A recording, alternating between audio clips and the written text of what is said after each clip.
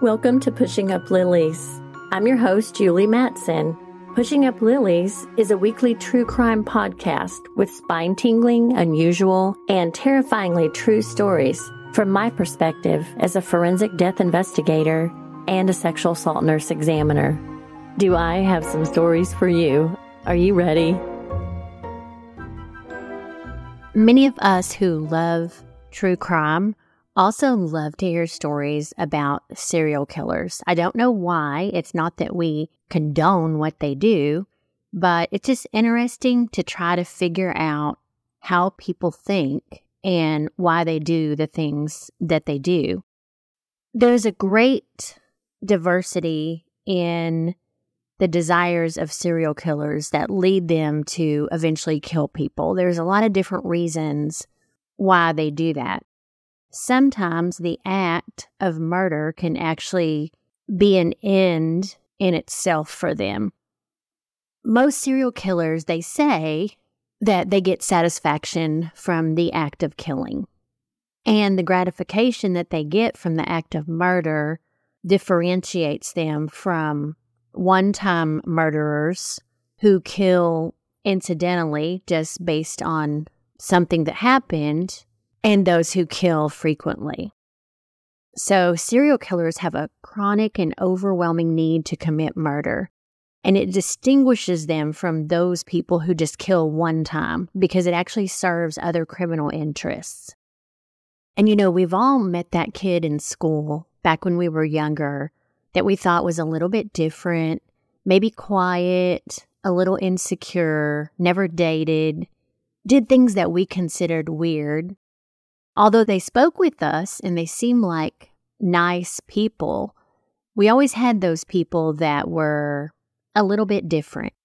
I mean, I'm sure you've done it. I know I've done it many times. Like, I feel like he might be a serial killer someday, just because they're a little bit different. But many serial killers are actually very insecure, and they kill because they fear rejection. And in a lot of cases, the fear of rejection correlates to having been abandoned by their mother or having issues with their mother in early childhood. Now, there were a lot of infamous serial killers who were rejected or even abandoned by their birth mothers. David Berkowitz, Ted Bundy. Some serial killers, like Edmund Kemper, were tormented, abused, and even tortured by their birth mothers. And in a lot of cases, they would seek to avoid painful relationships with people as adults. Fear of rejection can actually make a serial killer want to eliminate any objects of his affection. So he comes to believe that by destroying the person that he desires prior to entering into a relationship with them, he can eliminate the possibility of being abandoned later. And a lot of that, again, goes back to their childhood. So it keeps them from being humiliated or hurt by someone that they love. There was a FBI report back in 2005 that reported on serial homicide. A serial killer actually selects victims based on availability, vulnerability, and desirability. We'll start with desirability. That is actually subjective, and it's attractiveness or appeal of the victim to the serial killer. So the desirability involves a lot of things related to motivation, but it can be characteristics like the victim's race or their gender, body type, age, ethnicity, all kinds of different things. Vulnerability is the extent to which the victim is at risk to attack. So a single female walking down the street at night is going to be very vulnerable, but if she has a large dog with her, then that's going to decrease her vulnerability. So it's very interesting. And then availability is determined by kind of the lifestyle of the victim. Are there any circumstances that might provide the offender access for an attack, like a single female who spends her evenings alone at home? If someone's watching her and they know that she's always by herself and lives alone, then that's going to make her more available for a break-in attack by a serial predator. Motive can sometimes be difficult when we're investigating a serial murder. They can have multiple motives for committing the crimes. The motive can evolve as they continue to kill, so it can change. Regardless of the motive, they commit their crimes because they want to. There are people, as we all know, who are suffering from mental illness and may not have a real motive, maybe anger or different things like that. But anger is also a very powerful motivation to have rage or hostility towards someone, just like, we talked about last week with the love triangle. Monetary reward in many cases can be beneficial to the serial killer. I mean, in many cases, if it's a family member or whatnot, and financial gain can be a motivation. Thrill is a motivation, and that makes the offender actually feel empowered and exhilarated. Psychosis, which, again, a lot of people in the world, as we all know, suffer from severe mental illness, and they kill specifically because of the illness. Sexually based killing is also a motivation driven by the needs or desires of the offender. It's important to remember that regardless of the motive, serial killers are actually compelled to commit murder. It's what they do because they want to do it and they need to do it. Many of you may or may not know about Samuel Little. He was actually known for being the most prolific serial killer in U.S. history, and that's by the number of confirmed killings. The other names for him were the Choke and Stroke Killer and Mr. Sam, but he was convicted of 8 counts of murder and received 4 life sentences without the possibility of parole. When he was in trial, he continued to insist on his innocence, and he was imprisoned in the California State Prison in Los Angeles County after he was caught once he was put in prison. But he was born as Samuel McDowell, and he was born on June 7th, 1940 in Reynolds, Georgia. And his mother was Bessie Mae Little. She was, again, we talked about what happens in their past, but she was a teenage prostitute who actually abandoned him. It's believed that she possibly was even in jail when she gave birth to him. Now, his father was 19-year-old Paul McDowell, and Samuel Little was raised in Ohio mainly by his grandmother. Because probably of the issues with abandonment when he was younger, he had issues with discipline in school. He said that he had been having sexual fantasies about strangling women as a child. And then as a teenager, he began collecting true crime magazines with pictures of women actually being choked. In 1956, he was held in a juvenile institution after being convicted of breaking and entering into a property in Omaha, Nebraska. And then in the late 60s, he moved to Florida to live with his mother. And now the weird thing is he worked as a cemetery worker and an ambulance attendant. It's really scary when people who think this way are allowed to be around dead people, because we've all heard stories about what can happen. So he began traveling and had run-ins with the law. He was arrested in 8 states for driving under the influence, shoplifting, armed robbery, aggravated assault, rape, solicitation, fraud. I mean, all the things. It started at a very young age. And again, it does meet the typical stereotype of someone who's been abandoned at a young age by his mother. In 1961, he got 3 years in prison for breaking into a furniture store. And then he was released in 1964. This guy had 60 confirmed and 93 claimed and suspected victims. And the span of his crimes were from 1960 to 2012, the possible crimes, but the confirmed crimes are between 1970 and 05. So that's 35 years that this guy killed people. in the states of California, Texas, and Ohio, and he was accused of killing people in 16 other states. The majority of his victims were drug addicts or homeless individuals or prostitutes, but most of them were female. I guess he thought that these people would leave fewer clues for authorities to find them, and maybe the chances of them being identified were less likely. In total, he was only charged and convicted of 8 murders, but Annie Stewart was one of those, and she was 32. She was murdered in 1981 in Cincinnati, Ohio.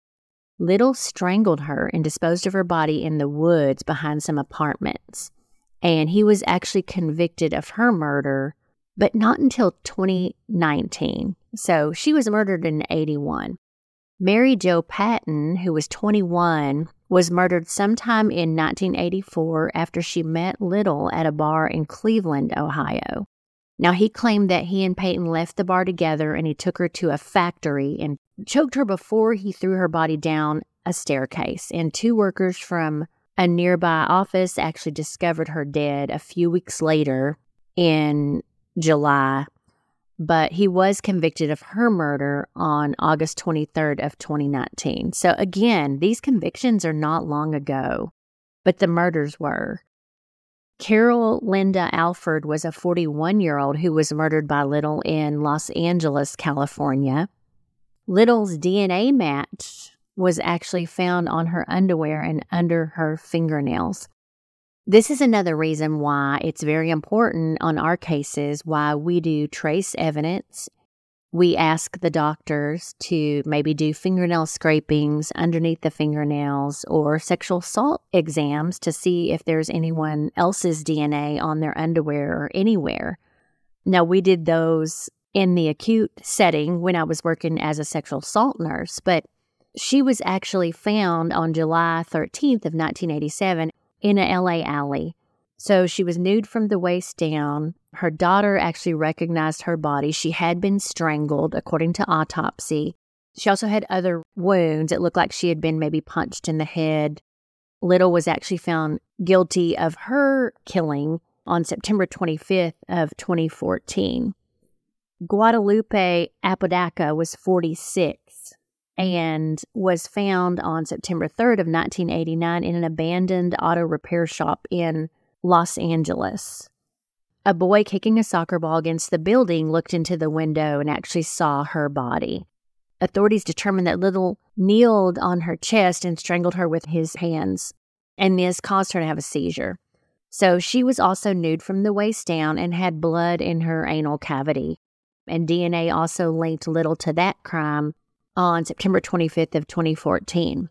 Now, there was also a case of a lady, and a lot of these are in California, found in a dumpster behind a nightclub and a restaurant in Los Angeles back in 89. There was nothing that could be used to identify her. She was naked from the waist down. She'd been repeatedly hit in the head before she was strangled. So according to her autopsy, she also had road burns that said that she may have been pulled on a hard surface before she died. Bruises on her belly appeared that she had been punched, and she had serious injuries from strangulation and stomach injuries that showed considerable force. DNA under her fingernails linked Little to her crime. He was convicted of that September 25th of 2014, and she was identified as Audrey Nelson Everett, who was 35. Now, Zena Jones, and this was in West Memphis, Arkansas. We heard that, he did some traveling after he got his jobs, and so she was 30 years old, women found in West Memphis, Arkansas, 1990. She was found July 28th. She had been missing since July 6th from Memphis, Tennessee. She was found on the Arkansas side of the Mississippi River. A fisherman discovered her. Little admitted to killing her, and actually, the strange thing is that this guy provided sketches of some of his victims. Now, he said she was a prostitute who was between 28 and 29, and he picked her up in Memphis. He choked her while in the car and then dropped her into the river after he entered Arkansas. He was found guilty of her homicide, and she was identified in 2022 after a family member actually saw his sketch and noticed a resemblance between Jones and the sketch that Little had drawn. And the list goes on. Rose Evans, 32, murdered in Cleveland. Little encountered her while driving, offered her a ride, and then he strangled her while in an abandoned area and dumped her body in a lot and covered her with 2 tires. That's weird because in the last week's episode, we talked about the guy who killed his wife and covered her with 2 tires in the storage shed. Like, what's the deal with 2 tires? It definitely does not cover up an entire body. He was convicted of her murder on August 23rd of 2019. And then the last one he was convicted of was Denise Christie Brothers. She was 32. She was a mother of 2, found in Odessa, Texas in 1994, February 2nd. She had been reported missing on January 1st, so she had been missing for a little over a month. She had been strangled. Little actually pled guilty to killing her and received his 4th life sentence for that on December 13th of 2018. There were several other suspected murder victims. According to the FBI, he confessed to them, provided sketches for 26 of them, but not all of them have actually been confirmed to be linked to him. But these happened like in Florida, Miami, Homestead, Florida, many of them in Miami, Kendall, Florida, New Orleans, Louisiana, Savannah, Georgia. Another one in Ohio, which some of the ones that he were actually confirmed killing were also in Ohio, Tennessee, and then Wichita Falls, Texas. There was an unnamed Black female he provided a sketch of. Very interesting that he was able to sit down and draw photos of these victims years later. I'm curious to see those. Well, evidently they're good because one of the family members actually identified their mother based on his sketch. He obviously had some skills. He could have been, what we call a normal person and held a job, but he chose to kill people instead.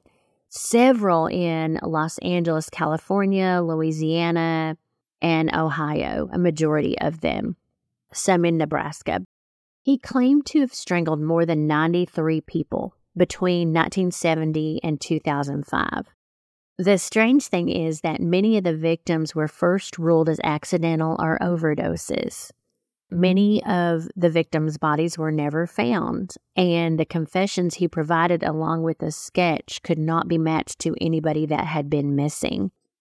He chose the victims that he thought might not be missed or had a history of drug abuse, things like that, and then because of their past, whenever they were found deceased, many times it was assumed that they had overdosed if they were prostitutes and they had a history of being on drugs without examining the body. And again, that's why we do autopsies, because we can see signs of strangulation.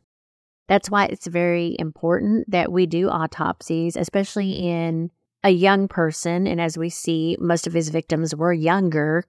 We would always bring somebody that we suspected to die of an accident or an overdose to our medical examiner's office. And of course, once the doctors start looking at the body and actually doing the autopsy, they might discover the strangulation marks and other signs of strangulation. It's kind of crazy that he did have a long-term girlfriend, Aurelia Dorsey, who is now deceased, but she supported them both by shoplifting for years. In 1971, he was arrested in Cleveland along with his girlfriend, and they were charged with robbery of a gas station. His girlfriend actually testified against him in a subsequent robbery case. It's really interesting. He was eventually found not guilty. Now, Little died on December 30th of 2020 in Los Angeles County Area Hospital. He suffered from many health issues, including diabetes and heart problems and many health conditions, and was actually taken from the jail to the hospital where he was pronounced. He was serving 4 life sentences, and it's real interesting if you go back and look at his history at all, how he's progressed as far as age from the time he began killing until the time of his death. As many times as he had been in jail and as much trouble as he had been in, he didn't go to jail until later in life. He got away with it. I mean, he figured out how to do it. And again, he chose his victims carefully. Now, there is a documentary miniseries called Confronting a Serial Killer, and it does consist of 5 episodes. It premiered on Starz in April of 2021. They're investigating Little in that television miniseries. I have not actually seen that. I think that would be really interesting to watch. But he started confessing his crimes after he was already in jail. But from his Texas jail cell at one time, 78-year-old Little actually drew color portraits of 16 of the women that he killed. And they were very detailed. Their shapes, face shapes, eye color, ethnicity, they were very accurate. They could still help identify some of the victims that are still unknown. Again, many of them were prostitutes or drug addicts, and some of them have even been linked to cold cases.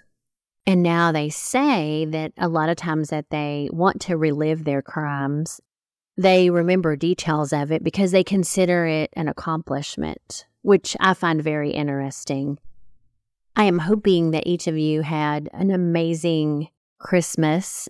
We did spend some time in North Dakota, and it was 20 degrees, which is relatively warm for them this time of year, I was told. It was still cold, but we managed to survive. Then I spent some time in Nashville on Christmas Eve. I'm home now. The weather here today has been a little bit chilly, but it's not raining. It was raining in Nashville whenever I left. It's tolerable right now, so I hope that everybody is staying safe and, again, had and continue to have a wonderful holiday season. I encourage everyone to be super safe on New Year's Eve. I know it's always kind of a scary time of year, lots of DWIs. It's always been kind of a time when I was younger, I would always want to go out because New Year's Eve was exciting and there were so many things going on and everyone was having parties. But as I've gotten older, I find myself just wanting to stay home more during those times when I know that the roads might be dangerous. I don't know, maybe as you get older, you start to think about your life a little bit more. And two, I think sometimes working as a death investigator starts to make you maybe a little bit paranoid. I hate to use that word, but it just starts to kind of make you think all the time, what's the worst thing that can happen? My poor children were raised with that frame of mind, and so I guess it's a good thing because it helped them hopefully make better decisions. But again, everyone stay safe and try to stay warm. I look forward to talking to you next week. Thank you so much for joining me today on Pushing Up Lilies. If you like this podcast and would like to share with others, please do me a quick favor and leave a review on Apple Podcast. This helps to make the podcast more visible to the public. Thanks again for spending your time with me, and be sure to visit me at pushinguplilies.com for merchandise and past episodes.